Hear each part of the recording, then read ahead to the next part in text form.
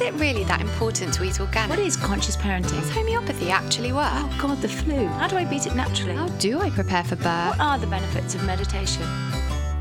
This is Healthy Happy Home, the podcast community that offers discussions and solutions for a fully conscious and integrative approach to living and parenting. We will explore and open up the topics of natural health and well-being, holistic parenting, consciousness, and work-life balance to empower you to live your healthiest, happiest life.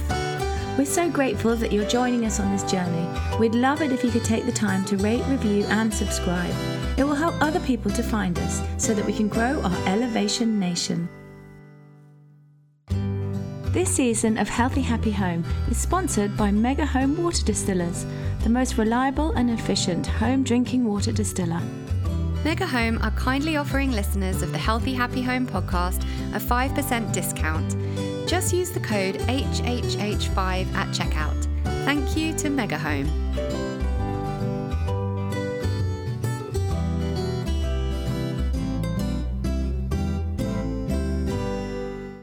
Looking for a wellness break in the UK? Well, you're in the right place. At Retreat Life, we take small groups on exclusive escapes to focus on well-being, fitness and health. Relax, reconnect and re-energize on one of our empowering retreats, all located in unique locations within the natural beauty of the British countryside. For more info, go to www.retreatlife.co.uk. Hi everyone, welcome back to the Healthy Happy Home podcast. This is our first episode of Series 2, and as we're in the midst of this COVID-19, we are recording from home over Zoom, as many people find themselves working from home these days. So apologies in advance, it might not sound as perfect as we would have liked it to, but while we find ourselves headed into the third week of lockdown in the UK, we see that there's a lot of fear coming from some of the more mainstream media and many different conspiracies going around. So it's not always easy to know what to believe. But what we do know is that a lot of people are witnessing suffering, both physical and emotionally. And although many people are finding light and life-changing positives coming out of this, there's still many people feeling very anxious, vulnerable, and some facing tragedy and sorrow. So even though we began recording season 2 a while ago, we decided to rejig things and make this episode particularly relevant to the circumstances we find ourselves in the hope of being able to offer some guidance and perspective. So when we, there was one person really who came to mind when we thought about how we wanted to achieve that for you, more so than medical doctors or even holistic health practitioners. We feel very much that people are in real need of spiritual and emotional guidance at the moment. So to that end, we are truly honoured to be speaking today to Chloe Garcia Ponce, a Mexican healer or curandera, I hope I'm pronouncing that right, or medicine woman, perhaps even shaman, with gifts too complex and special for us to be able to befittingly articulate in a short bio. So Chloe, thank you so much for joining us. And if it's okay, we'd just like to hand over to you so you can talk us through your beautiful gifts and how you use them. And from there, with a deeper understanding of what it is that you do, we can then perhaps talk about how to navigate this situation. Well, I want to thank you both for inviting me on and to be able to have this platform to discuss during these challenging times. You know, I'm actually a very private person. I don't really like to talk about the spiritual world in such a commercial way because I think that it's something that is very private and it's a process that needs to be unveiled with a lot of intimacy and respect. But, you know, I think right now the fact that we are so contained and we are forced to be, you know, with each other and not having the human experience to overcome the fears and the sadness and the grief and the frustration and the anger. You know, for me, I think it's important now that we all come together as a community, a spiritual community, and we elevate these dark times. Absolutely. You know, it's,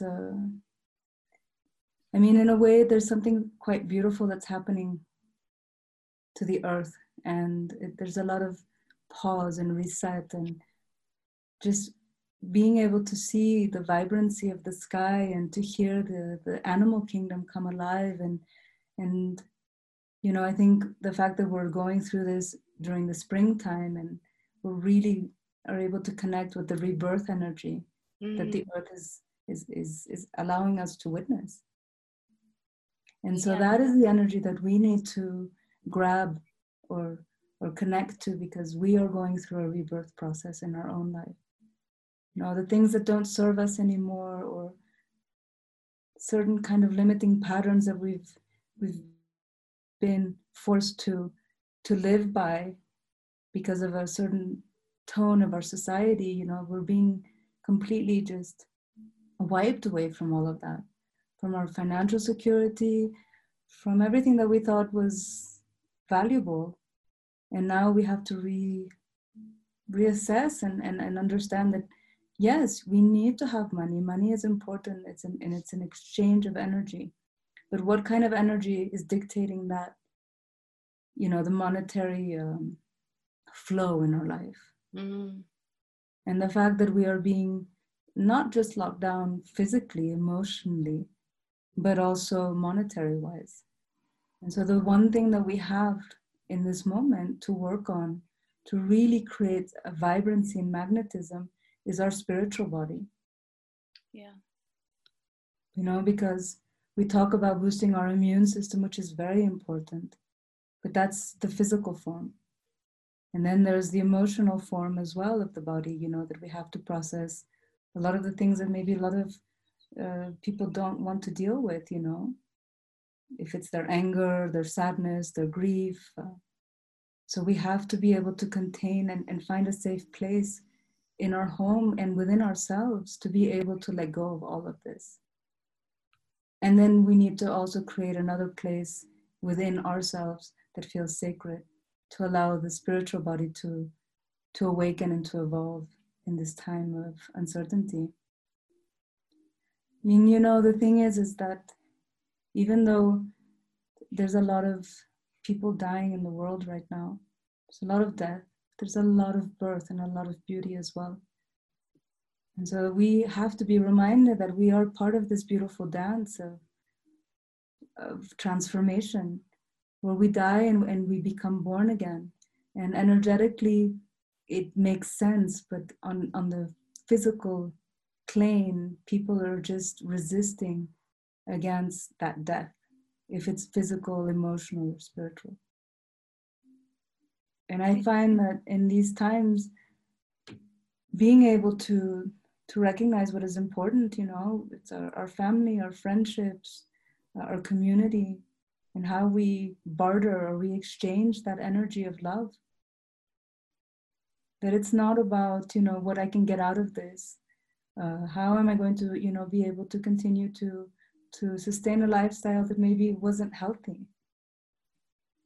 So yes, we can be angry at our governments for not taking care of us, or, you know, but it's also a time to feel that we need to empower ourselves. We cannot depend on other people to tell us how to take care of ourselves or what we need to do in order to be happy. Yeah. You know, we have the power to connect with our immunity, with our emotional body, with our physical body, with the spiritual body. No one needs to tell us how to live our lives, or how to stay healthy, or how to stay balanced. You know, we just need to listen to ourselves and be able to go into a place of intimacy where we can surrender, even if it's the place that scares us the most. I think, you know, as a society, as a whole, as a world, we've been so disconnected from all of that. You know, we just think that, oh, we're going to travel and that's going to erase, you know, any type of emotional blockage, or we're going to connect on any type of, you know, electronic gadget, and that's going to numb anything that feels uncomfortable. Or we're just going to start eating certain things because we need to fulfill, you know, the void inside ourselves. It's like we are very lucky in the Western world because we have a lot of excess, and we can just, you know, forget about how to exchange and care for others, and just stay in this place of you know, me and what I need. But the rest of the world is not like that. You know, there's a lot of developing countries that are less fortunate and have less than we have. and they have to think about how to get water, you know, how to survive on contaminated water and not get sick by malaria and dengue and all of these diseases. And so right now it's like this pandemic or this disease that is affecting us all is affecting us all economically as well. It's not just a disease that the developing countries are experiencing and the less fortunate that don't have. It's like everyone on every economic spectrum is being affected. And so I'm hoping that this is going to awaken the consciousness of everyone and realize that, you know, it doesn't matter if we are rich or poor or we're in the middle class. It's like this will kill whoever needs to die, regardless of the money that you have. Yeah. Do you think that, one of the reasons that everybody is feeling so anxious is because they, a lot of people just believe that, say, when they go to the doctor will cure them. And what's happening now is that the doctors are saying, we actually can't cope with everybody coming and we might not be able to help you. And everybody's been so reliant on that system to take care of their health that it's thrown people, completely turned their world upside down. And obviously there's a lot of people in the holistic spiritual world who maybe do look after themselves and, you know, trust their own immunity more. But for the majority of people, they've just gone along with expecting the doctors and the medical profession to take care of them. And so now they're not able to do that. I think it's throwing a lot of people into this kind of anxiety, and that's that's kind of weakening people in itself. So it's something that me and Lauren have talked about. Like, you see people being very fearful in England, and the news is giving all this fearful news, but really people just need to know that they'll be fine and that their bodies are very strong, and, you know, and there's a lot of love in the world, and sort of bring those messages back. But we're not sort of seeing those on the media very much. So. Well, I think, you know, there's always, we navigate in all these different frequencies. And I think that the media, you know, they sell, fear sells. Yeah. Empowerment of self does not sell. But now it's starting to resurface that truth. You know, it's just about education. You know, I think if we empower the masses by being educated, then the higher governments, or, you know, people would not have as much power over the mass. And so that's also part of how we've been able to, you know, the medical system. I am so in awe to all the people that are helping every person that is, you know, affected by this disease. And I believe in Western medicine very strongly. But I also think that we need to be able, as humans, the way that we did in old times, understand the medicine of the earth and understand the plant kingdom and understand all of the medicine that we have available and how to prevent certain diseases in our bodies. And that's just being conscious. You know, it's saying, okay, well, if I can avoid processed sugar that is damaging to me, I would rather be drawn to a fruit that is going to give me that life force that will give me the satisfaction of what that sugar does emotionally. But it's part of educating, you know, a family and educating a whole, that we need to start understanding the benefits of food instead of the benefits of medicine. Medicine is necessary when we've gotten to the point where we're so depleted, and that's what we need. But to prevent all of these diseases and to keep our immunity and our vibrancy, our life force, we have to understand that food is God's gift to man. Yeah. We are able to prevent all types of diseases if we just have a healthy, balanced diet. Yeah. But it's also acquiring that palate. It's like, you know, as a child, you have to the parent is responsible to say, okay, well, I'm going to teach you to like the vegetable. I'm going to teach you to like the fruit. Yeah. You know, it's this thing where people have just dismissed the part of education and say, okay, well, I'm just going to, you know, I'm going to give birth to this child. I don't have time to take care of this child because I have to take care of all of the finances of the family. So I'm just going to give my child to as a place, you know, either that is going to take care of daycare, school, and all of that, and then they don't have the responsibility to educate them on how to eat and how to stay strong and how to be, you know, connected. The first 7 years of a child's life, the formation, their understanding of how to be part of this world is so important. And as a parent, they have the responsibility to teach that palette. Yeah. So this is throwing families together more than ever before, because there's no nurseries, no schools, no daycare. So in many ways, it's probably going to be doing a lot of healing just within families, we hope. There is going to be a lot of healing, and there's also going to be a lot of upheaval, because I think, you know, in certain family dynamics where people have not wanted to, you know, to experience the difficulties of what's not right in the relationship, that's going to come up as well. Yeah, I'm seeing that with a lot of people. It's so important to be able to communicate right now, and that's, you know, the fear of being seen and witnessed. And that's where we're all at. You know, we're at the most vulnerable state in our lives, in our relationships, with our society. And if there's one thing that's teaching us to the interconnectedness, or like how we are supposed to balance each other's nature. And that is right now what is exploding in our face. We are seeing the waters being cleansed. We're seeing the skies being cleared. We're hearing the birds like just manifest their song. Everything is blooming around us. And there's joy in that. There's so much joy in that. And so we need to just be able to get outside of ourselves and start witnessing this beautiful symphony that's going on around us. And that is our teacher.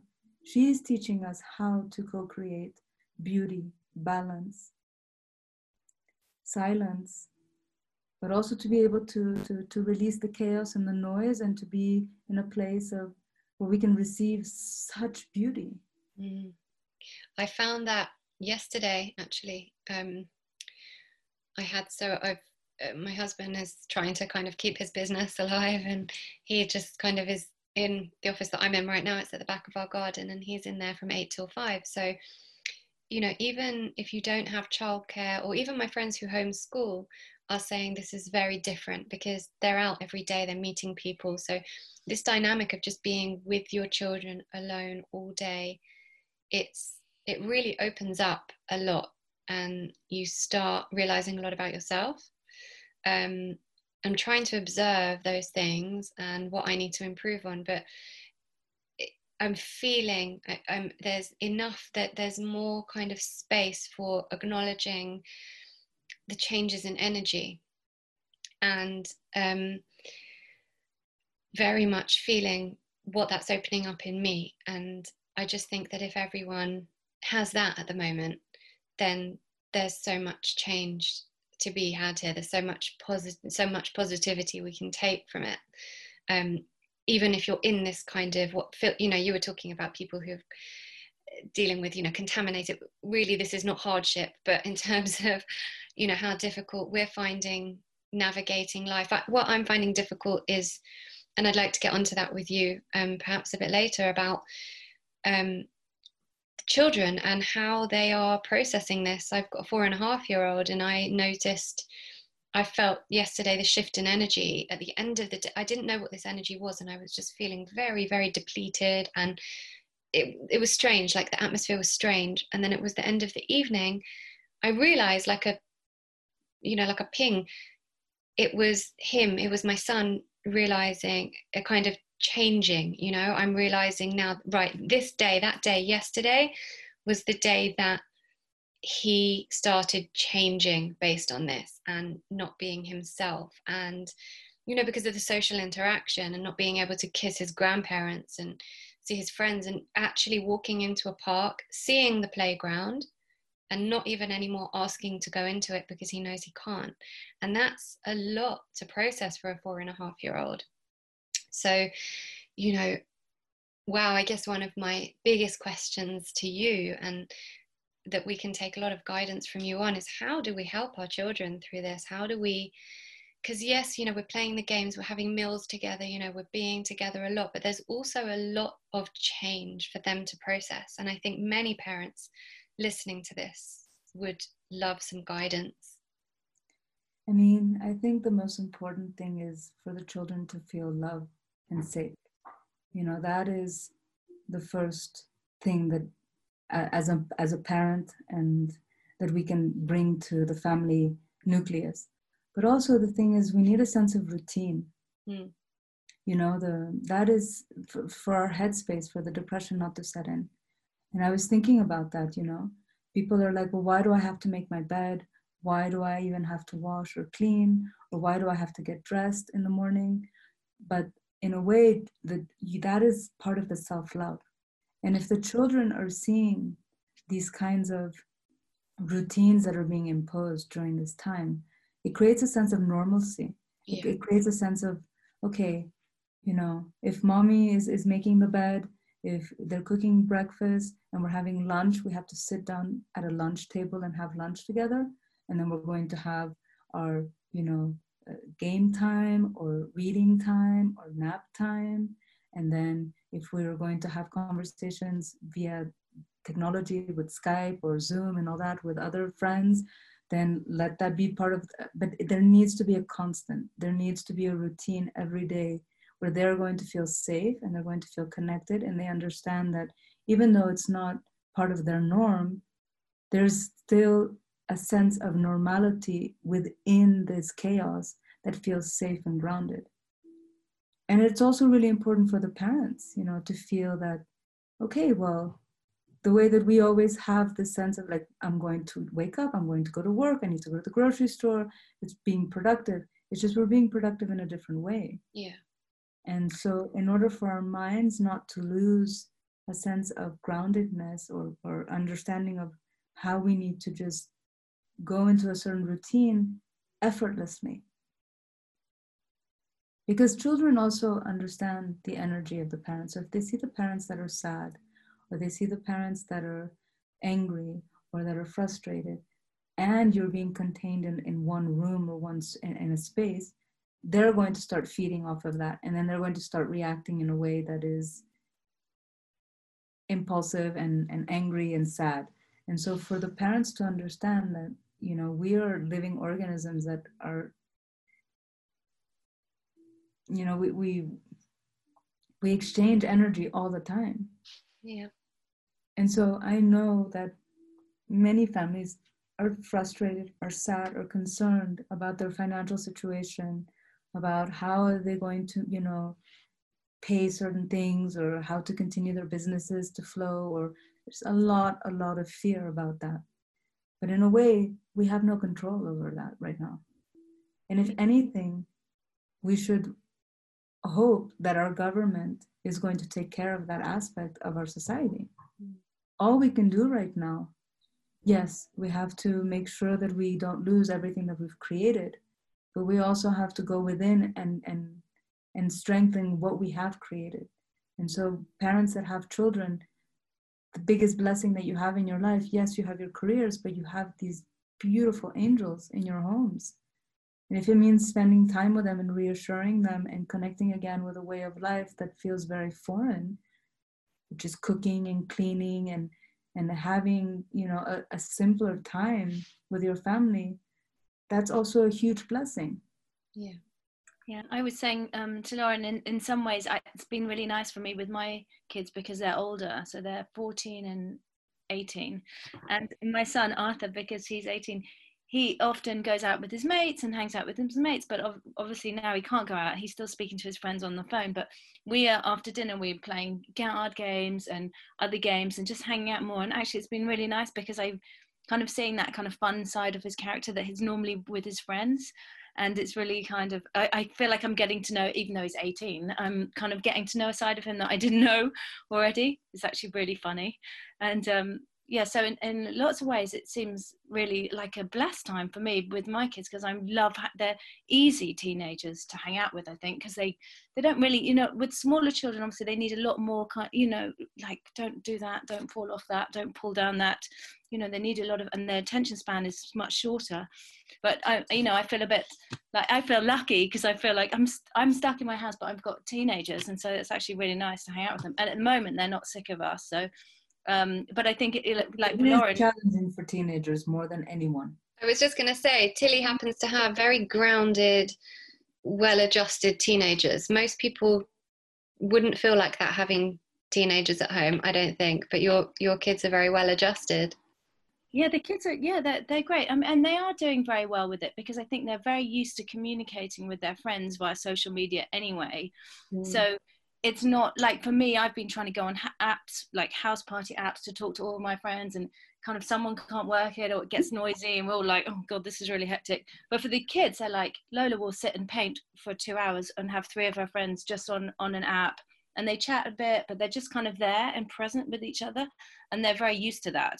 Which is, I mean, obviously you don't want them to be too used to it, because they do seem to be coping very well with it. I mean, and also I suppose we are enjoying the time, so we're sort of saying, this is great, it's like holiday time, you know, I'm having to stay at home, it's brilliant. So they are feeling, hopefully underneath that umbrella of us enjoying the time.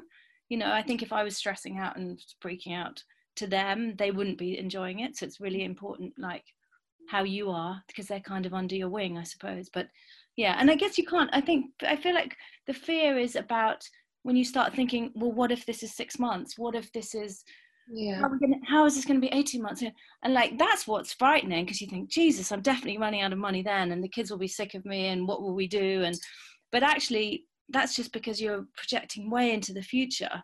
But if you just think, well, today it's a beautiful day and everything's fine, and probably tomorrow it's going to be better, and then tomorrow, the next day will be better, then that's how I'm managing, you know, not to feel anxious about it, because I'm just trying to stay really like, oh, look at that, you know, really present. Because I've got more time now, I'm like watering the garden, I'm like making little plants, and, you know, we're spending more time doing things more slowly, which is obviously makes us have to be more mindful, which is quite nice in a way. So it's just like, it's just trying not to sort of project into this fear is what we're all trying to do, really, isn't it?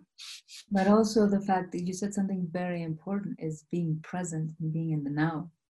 You know, we read about these concepts and we want to embrace them and we want to feel like we're part of that understanding. But this is a moment where we're practicing everything that we read about and that we intellectualize.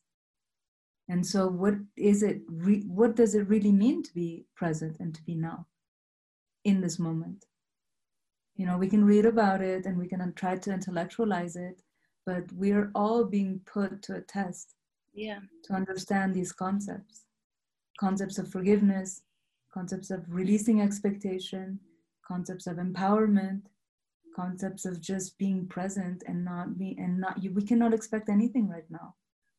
Because the more we expect, and we're leading ourselves into a place of frustration. So what can we do in the present moment? And it's all about creating the ritual of being present, of creating beauty around us, of seeing the small things that give us joy. If it's baking, if it's cooking, if it's gardening, if it's, you know, writing or drawing, or seeing our children, you know, being calm and engaged and connected. Yeah, I've seen my children, because they're 4.5 and 1.5, and so it's, you know, my 4.5-year-old is, you know, he's going to be starting school soon, he's, you know, and the other one's a baby, but through this time they have absolutely learned how to interact with each other. And I keep sending videos to my family, and they, you know, they can't believe it, because they're just interacting so beautifully. And, you know, this morning I was cleaning the house and doing the ironing, and after a while they get a bit annoyed and then they need me, but he was sitting reading to her, like pretending to read, and she was just lying there watching, and then it was amazing, you know. Whereas before this, they would have moaned a bit, and so I would have taken them to do something else, and I wouldn't have allowed that to happen.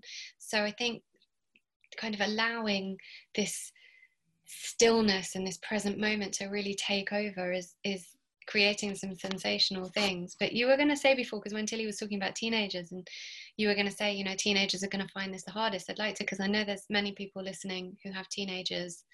I mean, I think I'm just going to say something about what you were talking about, how your children, it's so important for children to be bored.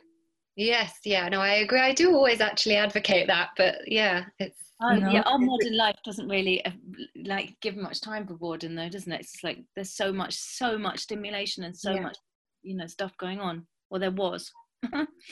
but this is also a really amazing thing that's happened. I know that the teenagers are not liking the fact that they have to be bored and they don't have access to all the things that overstimulates them, and that's why there's a lot of anger that's surfacing and rebelliousness, because the hormones are changing in all of these kids, and all they're thinking about is, how am I going to meet someone, connect with someone, and they're being contained with that sexual energy.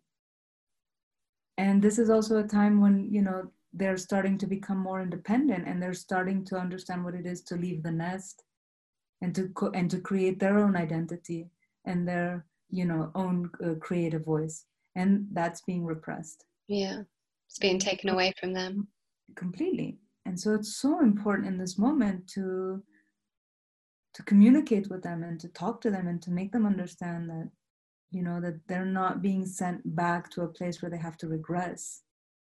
It's like their gifts as becoming young women and young men. Like, you have to like intellectually stimulate them and to have conversations, for them to feel like they are becoming adults. Yeah, my kids are learning to cook thanks to my husband. I hope that for a lot of people, actually, because I've seen that with a lot of friends of mine who don't cook, and they're starting to, go on my website and get recipes. And some of my best friends who have never done any of my recipes, like calling me, right, how do I make this? And what ingredients do I need? I've made cookies. I'm like, yay. I just, wow, mums and dads getting in the kitchen and cooking fresh stuff from scratch for their children. It's just, so important. But Chloe, I'd like, if it's okay, to just go back and for you to tell us more about you and your background and what it is you do and what you offer, because it's so interesting and so expansive, and I think so important for people listening to what you're saying to understand where you're coming from. I mean, my journey as a medicine woman is it's quite a beautiful, but I just feel like I know that a lot of people are interested in this journey, but in these times I feel it feels very strange to talk about myself. Okay. My spiritual path. Like, I have no problem opening up about it. I just, right now, it just feels. You want to focus on the task at hand. I know what you mean. I It's just a bit want to focus. I did this and I went to this, I traveled to this country and then I did this, and at a time when no one could go anywhere, it's a bit like, oh, great, lucky you. I mean, I've been very fortunate in my life where I've connected with beautiful souls, and I've seen the world, and I've been exposed to so much truth and authenticity. And that is what right now is guiding me. If I'm able to help people. In terms of what you do, you were talking about plants, and I know you work a lot with plants, and just so people have a deeper understanding, because I'm not sure that some people might not understand what a medicine woman is, what a shaman is. Well, I work with the physical, the emotional, and the spiritual body. So I receive a lot of people that are, either fighting for their lives with cancer, or they've gone through very traumatic experiences with abuse, either sexual, people that have died in many ways. Either they've died on a physical level, emotional, or spiritual level. And so my gift in this world is to be able to go back into their essence and give them hope. What I'm able to transcend in that moment of my work, when I'm able to see people one-to-one, I have there's a really beautiful ceremony that is done with rituals and plants and with certain objects that awaken the spiritual body and the physical and emotional body. And then with my hands, I'm able to touch them and release any type of trauma or energetic blockages. And so it's something where it opens up their spiritual path, and they're able to unveil their spirituality in a very beautiful, natural way, because it's something that it's, you know, it doesn't just happen in that moment. It's something that is progressive, and it takes you your whole life to understand where you're going to be guided and what your purpose in this lifetime is, and how to really heal from the trauma of abuse or you know, things that were out of your control as a child. And then now, because of the confinement of not being able to see people, you know, my journey in this lifetime has been beautiful, because God has taken me all over the world, and I've met so many people, just being able to bring this medicine to them and to help them work through their issues. And they've allowed me to create that intimacy with them. Right now, I'm confined like all of us. I mean, I'm still very blessed because I'm in New Mexico and I'm surrounded by mountains and nature, and I still can feel that primal voice and that wildness inside of me. So I'm able to still connect with people via this instrument, this technology, and I'm offering people distant healings. I think you guys received just a little bit before we. I was just going to say, we were fortunate enough to receive a 10-minute energy work from Chloe before we started recording, which totally, I mean, she's in New Mexico, we're here in London, and just felt that so strongly. It really, I felt my heart open. So thank you for that. Yeah, it was lovely actually, and I loved it. Took me into a really meditative place, and when you were saying, right, come back into the room now, I was like, I could probably just stay out here for a while. Really nice. Yeah, it was lovely. Thank you. It's amazing how it works remotely. I mean, it's like quantum physics, isn't it? It just, you can do something there that works over here. It's brilliant. But that's also part of our process in believing in the abstract, no? Like our spiritual journey, it's our faith and what we want to connect with. Right now, all, you know, everything is being revalued in the sense of like what is truthful or not. Yeah. So, you know, we have this kind of fad where everyone is very much into spirituality, into yoga, into meditation. And it's all really beautiful, this platform is. But until we integrate it and understand what the truth of what we're doing, the authenticity of everything that we're incorporating in our lives. And this is the moment where we're being, you know, this is the exposure of like, okay, well, is this meditation really working for me? Or is I'm just following it because everyone else is following it? Yeah. Is this, you know, this way of eating, is it aligned with my body type? Is it really doing, you know, is it benefiting me, or is it just another fad that I'm following? Yeah. The same with yoga, you know, like yoga is very nurturing, but there's different types of yoga and there's different body types, and, you know, certain things can also be very listening. It's a time to really be conscious of what we need and not follow what everyone else is doing. Yeah, you mean you can't just go and pick up spirituality like you get a coffee? Oh, yes. I'm going to have a bit of that to add into my life now. No. I'll have some mindfulness. Thank you very much. You know, these are really beautiful words and affirmations to have. So if for someone who doesn't understand this language and starts seeing a stone that says courage, and if that frequency of that stone that has that word on it gives them some sense of hope, yeah, so be it. Yeah. You know, there shouldn't be this kind of like elitism, you know, like being an elite of like, I am much more spiritual, yeah, I have achieved more, I have worked harder than you. No, it's not something, you're not, it's you're where you're at, you need to understand that this is, if you're a beginning, if you're in the middle, if you're at the end, you just have to accept that everything is in divine order and that you are right where you need to be. But kind of leading on from that, you know, the reason we do this podcast is to bring people information about health from every aspect, physical, mental, emotional, and spiritual, and how to improve that in their lives. So just by doing that, obviously, you know, we hope we are trying to offer that to the wider public, to whoever's listening. But at the moment, so many, you know, that there is a lot of waking up for sure, and a huge amount of that I'm seeing, but I'm also seeing the other side, and the masses are still tending to be the masses and kind of feed into this fear from the mainstream media that worries me. Kind of, how do we connect with those people who just kind of maybe need to hear it in a different way? That's what I guess I'm finding difficult, and other people are finding difficult. Kind of, how can we stop feeding into this? How can we help share this with everyone? Well, if I'm understanding your question, is more like I keep seeing this visual of like how you protect your family, how you protect your children, and the intake of information that they're being, you know, in order to keep them safe. It's the same with an adult. You know, we need to be aware of what's going on. We need to tap into the reality, the mainstream, but it should not invade us and consume us throughout the day. Yeah. And we need to find other things that empower us. If it's, you know, okay, well, I'm going to be baking, I'm going to making this meal for my family.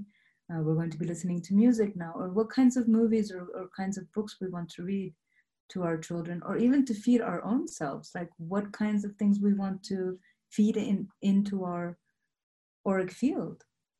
You know, it's like that is when we become more empowered. Yes, there will always be exterior noise, and there will always be people trying to feed and control the masses with fear. But if we detach ourselves from that and become more present with our own reality and empower that, you think of this time as an incubation of self, like we're going back into a cocoon. And in that cocoon, we're nurturing ourself, our body, our mind, and our spirit. Because in a couple of months, we will be able to come out of that cocoon in a much stronger way, because we've incubated and we've given ourselves all the nourishment in order to strengthen all of our physical, emotional, and spiritual body. So when we're able to come back into life, we're completely transformed into this beautiful butterfly that has been able to access what it is to be patient, what it is to be connected, what it is to be mindful. It is also connected with the fear and the sadness and the grief that we've never been able to touch or go into because of not having time to honor that space. But also going into spaces where there's so much joy and feeling alive again. So yes, this moment is very challenging for all of us, but at the same time, it's a gift that the whole world is going through the same thing. Mm. So we cannot feel like, oh, why is this happening to me and not happening to them? We're all experiencing the same thing, the same fears, the same sadness, the same joy, the same frustrations. And to be able to just acknowledge, that's the only thing that for me is keeping me grounded and positive, is knowing that we're all in this together. Yeah. You know, and how do we help each other? When you're having a good day, then you help the person that is having the bad day. Mm. When you know that that person is not in a good place, you elevate them the way that they will elevate you when you need to have that place. When do we have the time to be vulnerable and ask for help? Mm. Yeah, and it's amazing that it's so much making us think about the community that you live in very closely. Like we have neighbours across the road that we've been going over, and we've spoken to them more in the last 2 weeks than we have in the last 2 years. Mm. You know, like they'll be our friends now. I can't wait for this to be over because they'll be coming here for dinner. You know, things like that is really amazing. It just shows you that we've been so disconnected, really, because of the way we've been living and flying and traveling and working. You know, it's been too busy. I think we've been too busy, and it's been exhausting. I mean, I feel like, oh my God, I love this because I've just been so hectic for the last like 15 years or 20 years. So I hope, yeah, maybe it's going to be, people will after this kind of realize that they don't need so much, or, you know, appreciate smaller things more. Yeah, it's definitely giving us gratitude. Do you think, Chloe, this is kind of a lesson from Mother Nature? Because there's a lot of that sort of talk going on. You know, I don't think, I think that there's many ways that Mother Nature has been trying to access humanity and say, okay, well, we need to, you know, be conscious of what we're doing to this earth. My thing is that, you know, we as humans, we think that we have all this power, but we cannot destroy something that is so powerful. That power can destroy us. Yeah. You know, in a swoop, you know, this disease was manifested by animals. These animals are able to survive with this disease. We as humans are not.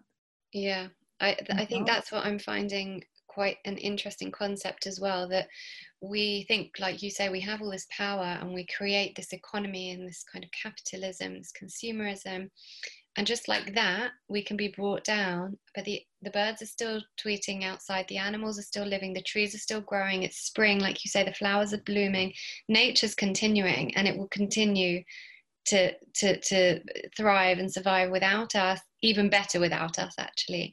But we can just be brought down at the click of a finger, and I think it's a really important point for us to note and come away from this. Because my mum kind of said, because I said to my mum, oh, I hope that this, you know, people just continue with this gratitude, continue, you know, after all this is over, remembering the lessons that they've learned, maybe because we're noticing around here a lot of people are being a lot less wasteful, because in London at the moment, you know, supermarkets are being bled dry. There's loads of things you can't get hold of, you know, simple things that were simple like eggs, you know, bread, things like that can't get hold of in a lot of places.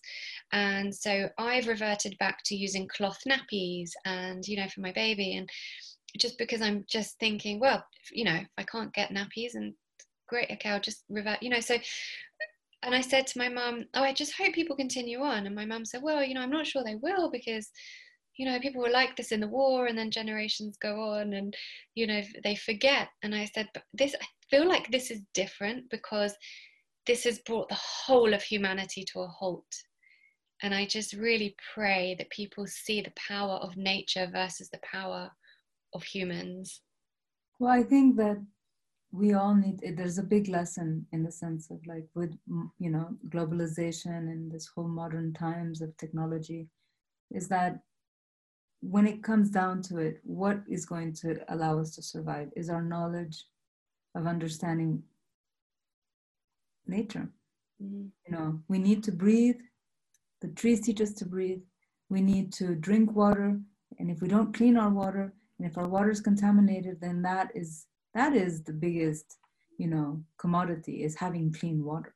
And then also understanding that we can protect our bodies with a certain type of foods, and we need to have access to those foods. If it means going back and gardening and understanding what farming, understanding the land. I mean, we've given so much of that, you know, connection to other people to you know, oh, I don't need to understand how to plant. I don't need to understand where this is coming from the earth, or how to take care of a carrot, or how to take care of a tomato or a piece of lettuce, you know, because I just go into the grocery store and find it. But then when we don't have access to it, then we think, my God, don't I wish I lived next to the land? Yeah. I wish I knew how to have my own orchard, or to manifest all of that life force. And so what people are realizing is that, yes, you know, we've had access to traveling all over the world, or being able to connect, you know, via on all of these instruments of technology with phones and everything. But right now, that's not really serving anything. It's creating more anxiety. What is serving us is people that have access to farms, that can, you know, have healthy chickens, that are feeding us eggs, that are giving us milk, you know, people that are able to grow tomatoes, because all of that food is creating a healthy immune system. Yeah. And so if anything, the earth is teaching us, maybe we have to reconnect with our ancestry. You know, we were born from this land, and we will die back into the land. And so in order for us to feel safe and to feel empowered, is to understand this land and to understand the earth. That if we contaminate the water, we're contaminating us. If we contaminate the air, we're contaminating our lungs. If we're not taking care of our farms and the kinds of pesticides that we're using, we're contaminating ourselves. We are not separate from all of this. And so, you know, we as Western countries that are very privileged, because we have access of everything that most of the world does not have. So if we're understanding how to be more compassionate and aware of the luxury that we have, that we can just go into the shower without shutting our mouths, because we're not going to be scared of getting any type of amoebas or parasites. That we are fortunate that we can even just open the sink and put a glass of water in and drink that and not feel like am I going to get sick by this? The whole world suffers. Most of the world suffers by not having clean water.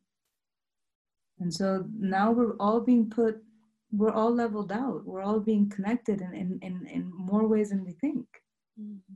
Because we understand that these elements are the most important thing in order to keep us healthy. And that we can provide for our families and loved ones. And so without having a healthy earth, we will not have a healthy society. Yeah, that's probably the truest statement. And it's funny, I feel so lucky because I live right by the park and by the big woodland, and it is really, I think that's probably also really helped in the last couple of weeks, because you can just walk out and there's the trees, you know, and I feel very much for people that don't have that access to the nature. And I think that's probably I guess people are not used to it, but it's hard not to have it. A lot of people live in very urban environments when they're not given that access to the spring, seeing the spring coming, you know. And I guess for people who can't now go into many parks and a lot of playgrounds and stuff are shut, it makes you really appreciate the nature, doesn't it? But you know, the thing is that I always tell people, it's like, you don't have to you understand the longing for nature, but even if you just have a plant in your house and you're able to observe that you know, yeah. I'm feeding a plant, I'm feeding myself, I'm watching this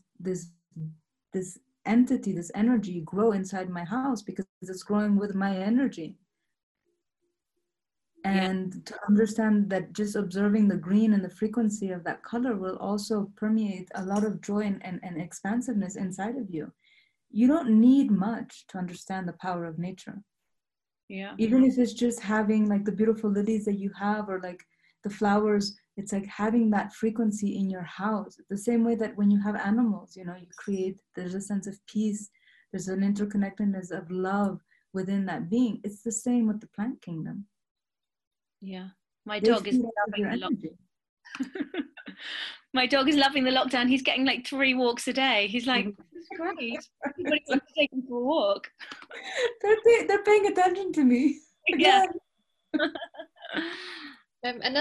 So we're seeing a lot of I personally know of a few people who have sadly lost family members during this. So what we're talking about here is a lot of the releasing the fear and seeing the beauty in it, but there are people who will not be able to see that right now. And I wonder how we navigate that, how we support them, how we kind of keep with our beliefs of all the things we've just spoken about while still understanding their grief. I mean, that's the thing that I feel very blessed being Mexican, is that, you know, in our culture, we live very closely with death. We celebrate death. You know, we have a very different way of seeing when people pass. Yeah, you have that festival, don't you? Because I that was one of my questions that I'd written down to ask you, because I think it's amazing that I was going to get, but I'll let you get onto that. Sorry. Well, no, but you know, Dia de los Muertos is part of our culture, and just because the physical form is no longer part of our lives, we have to understand that the spiritual connection is still there. And so how do we nurture that spiritual connection? And once again, you know, we have our rituals and we have our traditions and we have altars that we put in place in order to activate that conversation with our loved ones that have passed. But then we start to recognize them and see them in nature, you know, just being able to talk to them and not feel like, oh, just because I can't see them, that I can't speak to them. Yeah. I don't know whether people believe that in England as much as, like, I know that, I mean, I do, obviously, and Lauren does believe that when someone died, like my dad died, I can speak to him, or I get a feeling of him if it's windy, but I don't know that a lot of people in England really. But I think even if they do, even if they do, I think in this situation, I personally know people who have lost people, and they're just going to be, it was so sudden, and this virus came, and okay, I'm spiritual, I believe in life after death, and I believe that they're there, but I wasn't ready to lose them. I wasn't, and that the anger behind, I wasn't ready for this person who I love to be taken in the ambulance, me not allowed to go with them, die in the hospital alone because no one was allowed to be with them. There's a lot of anger there, so it's very much more than understanding, the kind of the spiritual side of it. I think from your culture, people probably might be able to connect to that easier. And I mean, it's not even a cultural thing. It's like I lost my father and I lost my sister, and I was very young when I lost my father, and it felt like I was very angry at God, and I didn't really want to connect with him. And then when my sister was taken away from us, it was the same. I was like, well, if there's this man or this woman or this energy that's supposed to be so beautiful, why is it taking everything that I love away from me? So that was part of my process of reconnecting with my faith. Because the anger does steep in, and it brings you into a place where you just remain very stuck. And so what you need to do in order to overcome that emotion of anger, I mean, anger is very valid. You need to have it. It's sort of like the pulse, or the driving force in order for you to go into a place of forgiveness, and then to be detached, and then to be able to understand the connection that you have with the deceased. But you cannot bypass any of those emotions. Like anger is very valid, and it's also very much needed in order to be able to access the grief. But then what happens is that, okay, well, you have to be able to forgive. And then you start going into a place where you can say, well, I'm grateful that at least you had people that wanted to take care of the person that had passed, and thank the medical assistants and the ambulance and the people driving. And then you go into a place where you can go deeper into the compassion of the situation. But I always tell people, you cannot disconnect, because what people try to do, they try to numb the anger, and they try to forget the pain. And then that gets stored into the body, and then it starts to create the disease. Yeah. So it's really important to honor the sadness, the anger, the grief, that then transforms into forgiveness, and then we're able to detach and go into a place of contemplation. But, time does heal. It doesn't mean that you forget. I mean, there's not one day in my life that I don't think of my father and my sister, and that I invoke them in my prayers, and that I speak to them. Some days, it's lighter, and there's other days where I still cry like a little girl because I miss my father and my sister. But I know that they're around me, and I feed their memory. Yeah. I don't like the fact that they died in situations that were painful and things, and, I wish things were different for them. But I'm so grateful for the memories and for the love that I received and the lessons that they taught me in that lifetime that I had with them in that time. But I continue to honor their memory, and I continue to feed their memory in everything that I do in my life. And no, it was not easy, part of the person that I became and what I'm able to do is also with the lessons of that kind of grief and pain and sorrow that I received at such a young age. And so, for all the people that are losing loved ones, or it's out of their control and they're not able to connect with that, it's okay to be angry. It's okay to go into a room and just scream into a pillow, or cry your heart out and be mad at God. But then you need to come back to yourself and understand that you have to heal. You have to allow that space for forgiveness. And whenever that time is for you, you don't have to rush the process. Because we're so used to like, oh, we need to get over this now. I need to get on with my life. I need to be able to, to be a pillar of strength for this person and that person. we can all balance everything, but we also have to honor what we feel in that moment and not feel like we have to rush the process. That is really important.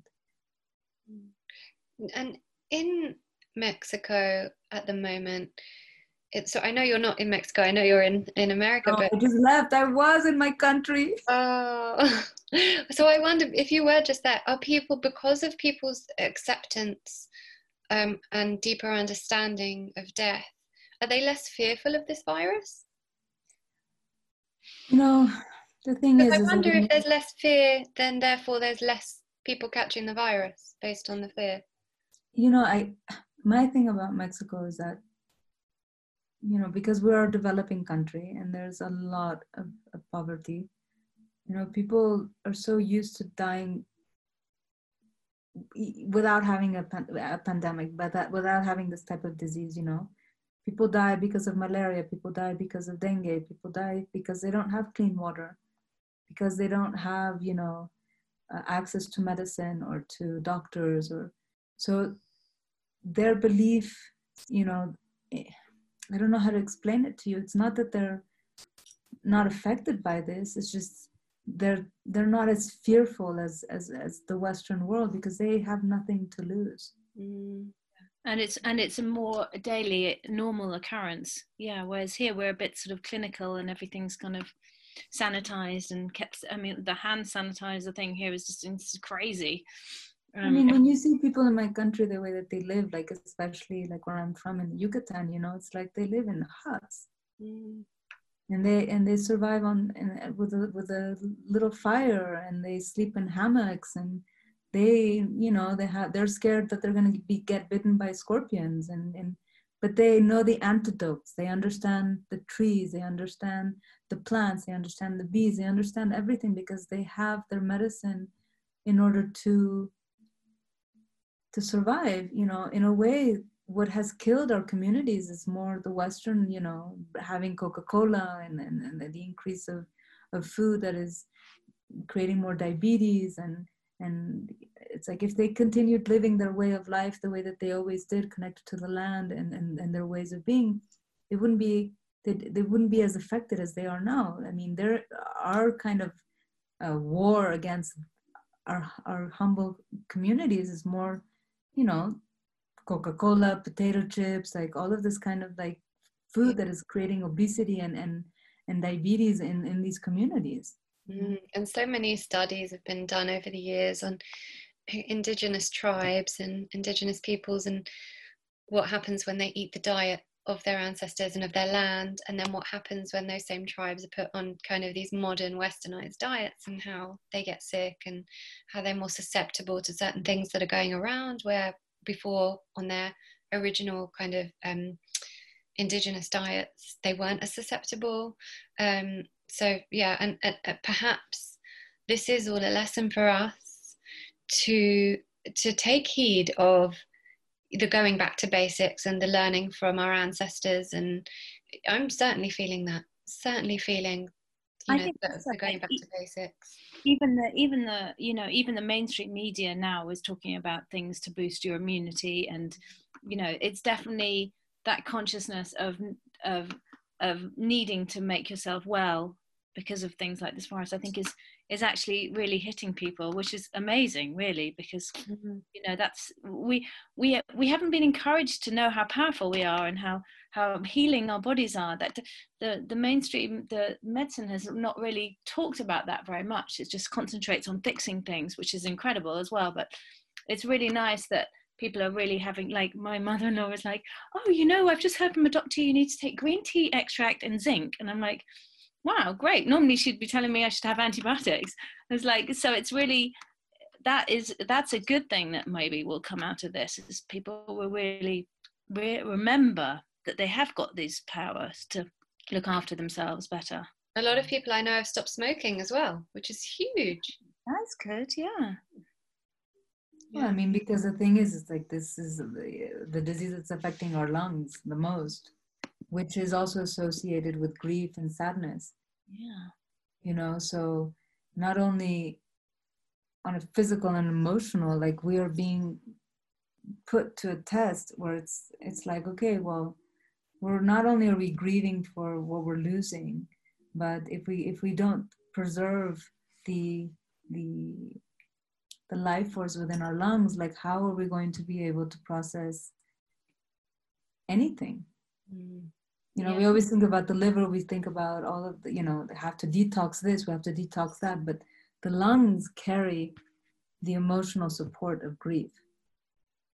And if we don't nourish the lungs, and if we don't take care of our lungs, and we're not taking care of the emotional part of our life that supports grief and sadness, and it allows us to go through this without any type of anger and resentment.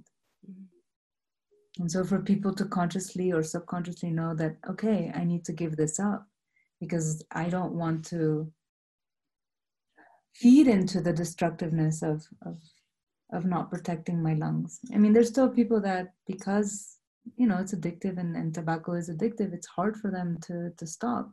But even if they're thinking, I'm going to smoke less, that's already such a beautiful manifestation of the will of wanting to survive. And to protect what is sacred within ourselves. I was going to ask you, what do you do as a healer when you're working with people, helping people? What do you do for yourself to kind of protect yourself, or sort of, you know, recoup your own energies? What do you do? I mean, I have like a lot of my prayers that were given to me to protect my spiritual body and my connection. But then I also have my plants that I bathe with, and I have, you know, salt, and I have all of these different ceremonies that I do in order to ground my medicine and to continue to be able to serve people and to access that energy for myself and for them.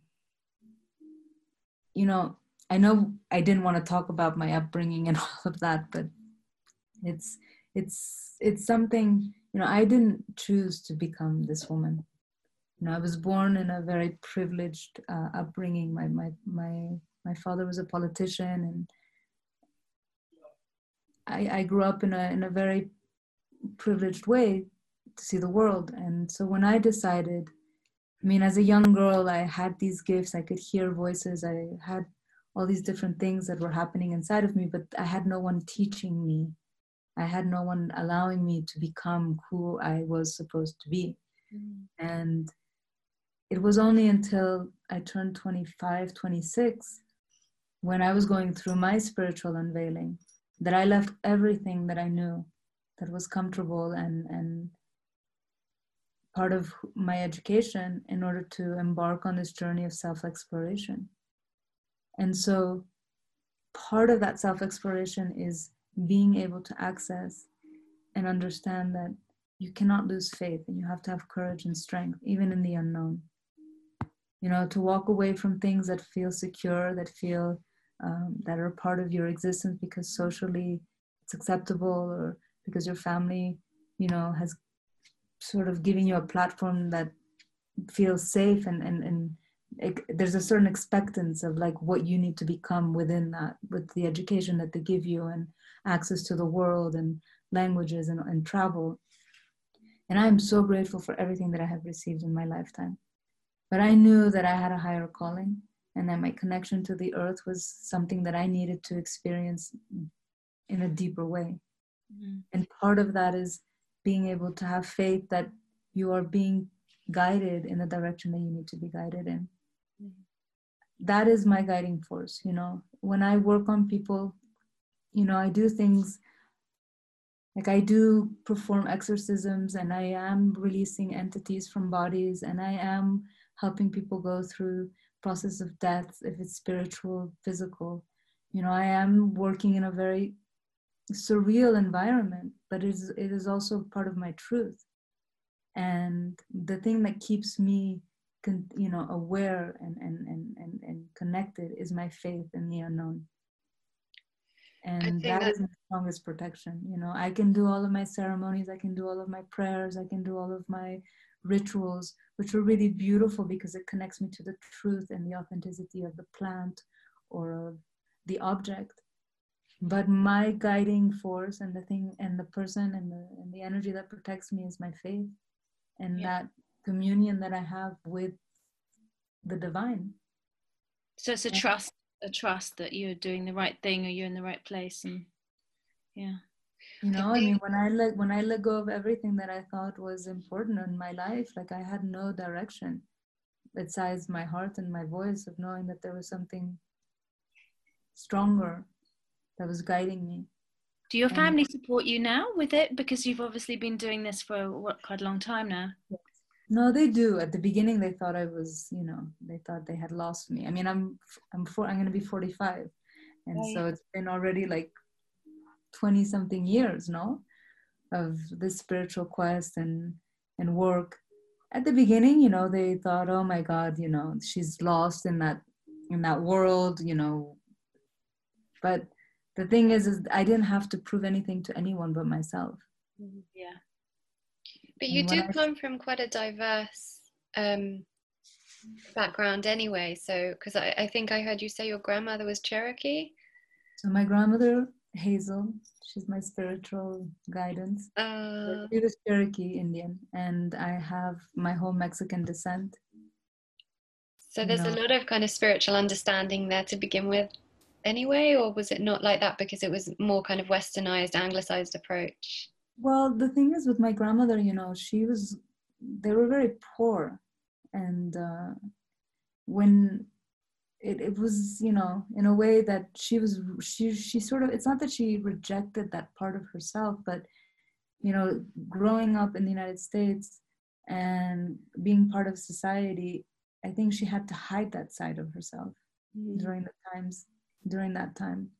So when I was born, I think that connection just, like, that was our secret language. Like, she was the one, when I would spend my summers with her, would teach me about plants and, you know, gardening and listening to the animals, but, you know, in a way that she made it sound like a fairy tale. Wow. What amazing memories to have. Oh no, my grandmother is my guiding light. She's the woman that, if I am who I am, is in big part due to her. Yeah. It's funny because I read a lot of, I love magical realism and kind of these books set in South America. And so everything you're saying that might sound strange, you know, these exorcisms or these kind of, you know, really spiritual journeys, I feel like I'm embedded in one of these books right now. Listening. Well, because it is part of a reality, you know, that a lot of writers were able to capture. Yeah. It was, you know, Isabel Allende or Félix García Márquez and that's also the beauty of our culture, is that we you know, because my background, I was a painter, and that's what I studied when I was in college and everything, and that's sort of, you know, my connection to the divine started as a very young, you know, with my art. But I was always drawn to the surrealist, and I always loved how they were able to incorporate different elements and imagery to create this world. And one of the writers that really spoke to me when I was a teenager was a French surrealist called André Breton. And he always said there was 2 countries that are surreal without trying to be surreal, and that's Mexico and Haiti. Wow. And, you know, I just thought how funny that I am Mexican, and my aunt, my mother's sister, she ended up living in Haiti and having one of the most beautiful art galleries. So I spent many, many years going to Haiti and being part of the voodoo ceremonies and understanding their culture as well. And, you know, looking back at my life, saw how exposed I was, you know, to ceremonies and medicine people and art and literature. You know, both my uncles in Mexico were, one was a very prominent writer and the other one was a painter, and that broke away from the muralist movement, and they started this movement called the Ruptura. And so, you know, part of our language was being exposed to a lot of intellectuals and writers and painters, and that also gave a really strong nourishment for creativity and understanding that language of the divine through art, which was, you know, if it was painting or music making or writing, and it's all connected. You know, we're all alchemists. We're all, women, men, which is we have this creative voice that needs to be let out. There's people that access it in a way that is more freeing. But then when everyone has access to that voice, that's why it's so beautiful to see children when they don't care, when their mind is not like, is this perfect? Is this drawing perfect? Yeah. It's like being in that space of freedom and expansiveness. Like, that's what I always wanted in my life. With all the things that I was exposed to, and, the beauty or the order, the community or the intellectual nourishment, like I just always wanted to be free. And my spirituality and my work gives me that freedom. If it's traveling and seeing people and connecting with souls, if it's being contained in one space but being able to connect this way and have a language of love, like all I've ever wanted or what inspires me is that language of love. I think that's the message, that's kind of the takeaway here. And what you said a bit earlier about trust in the unknown, because how I felt and how I know a lot of people are feeling is it's the unknown. Right now we don't know when we're going to be allowed out. We don't know when our businesses are going to be able to bounce back, if they will be able to bounce back. We don't know if we're going to know more people who are going to suffer and are going to, it's the unknown. But listening to you talk about kind of this trust in the unknown, I think that's a really good takeaway, and this kind of, this love language that you speak about, and that really is the message of the episode. And I'm so happy that we've just flowed so beautifully and so organically into that, because that's what people need to hear right now. So thank you. It's exciting, isn't it? The unknown is exciting as well. It's like, wow, what is going to happen? It's kind of like, a lot of people find anxiety and excitement seem to be kind of like quite similar frequencies, because sometimes I feel myself getting really like, oh, this is really exciting. I think, oh my God. But it's it's like the very similar vibe. Tilly's a very particular kind of person who's able to deal with most that gets thrown her way. But thank God that there's people like that. Absolutely. I always say that to her. There has to be people like her and people like me and people in between. And it's funny because, you are fearless, and you just you see how effortless it is to jump in the unknown. Yeah. And we need people to inspire us that way. The way that we need people that are also going to be more rooted and grounded and think about it and think, well, is this safe? Should I be doing this? Why am I worried so much? Like, is this responsible? Like, we need a balance of all of those energies. The way that we need the dreamers, and we need the alchemists, and we need we live in a world where we need all of our gifts are embraced. Yeah. Yeah. So we do this thing at the end of our show. We didn't even warn you about it yet, but we always do this little thing of what are you into this week? And obviously we're in a really strange time, so our what are we into's might be related to that, but it's anything. It could be a food, an object, a type of relaxation technique, a supplement, anything at all. So we just kind of each week say anything that we've kind of been into that's kind of helped us that week, I guess, isn't it? It's like what we've really enjoyed, and I'm sure you have lots of lovely things that you do. So yeah. So do you want a second to think about it, or have you got a couple? Well, I mean, the thing that has given me great pleasure is going back into the kitchen and being able to become an alchemist again. If it's with food and flowers and plants, and creating different types of tinctures and infusions and healing honeys. I mean, that I haven't had that time to connect with my medicine in so many years, because I'm always traveling, or I'm on a plane, or I'm, in a different country, or so to be able to just be in a place where I can find all of, I have access to pine, so I can make pine medicine. I have access right now the dandelion, so I'm doing all of the dandelion honeys with the flowers, and it's been really magical to connect again with the essence of nature and the medicine of nature. It's been so healing for me. It's been grounding me and just giving me so much love and support and nourishment. And baking, I have to say, it's like I have a newfound respect for almond flour.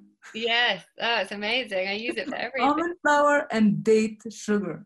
Oh yeah, so yeah, I'm obsessed. I use date syrup in everything. Everything. I mean, yeah, I love it. Even so I have this the mushroom coffee, Yes. and I have it with some almond milk and a squirt of date syrup, and that's my treat for my day. Like that's my thing that I look forward to when my baby goes to sleep.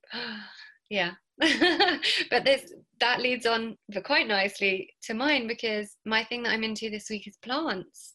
Mm.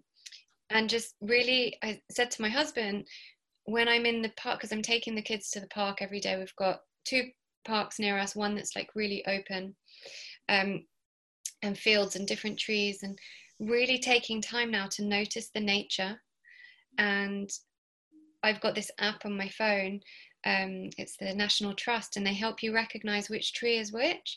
So trying to help my son and me, because I don't know, I want to know. And I've always been, when I was first diagnosed with arthritis when I was 2, the first thing my mum did was she took me to a spiritual healer and a herbalist. So it's always been in my life, but I love herbs and learning, but I don't know. You should be taking Boswellia. Are you taking Boswellia?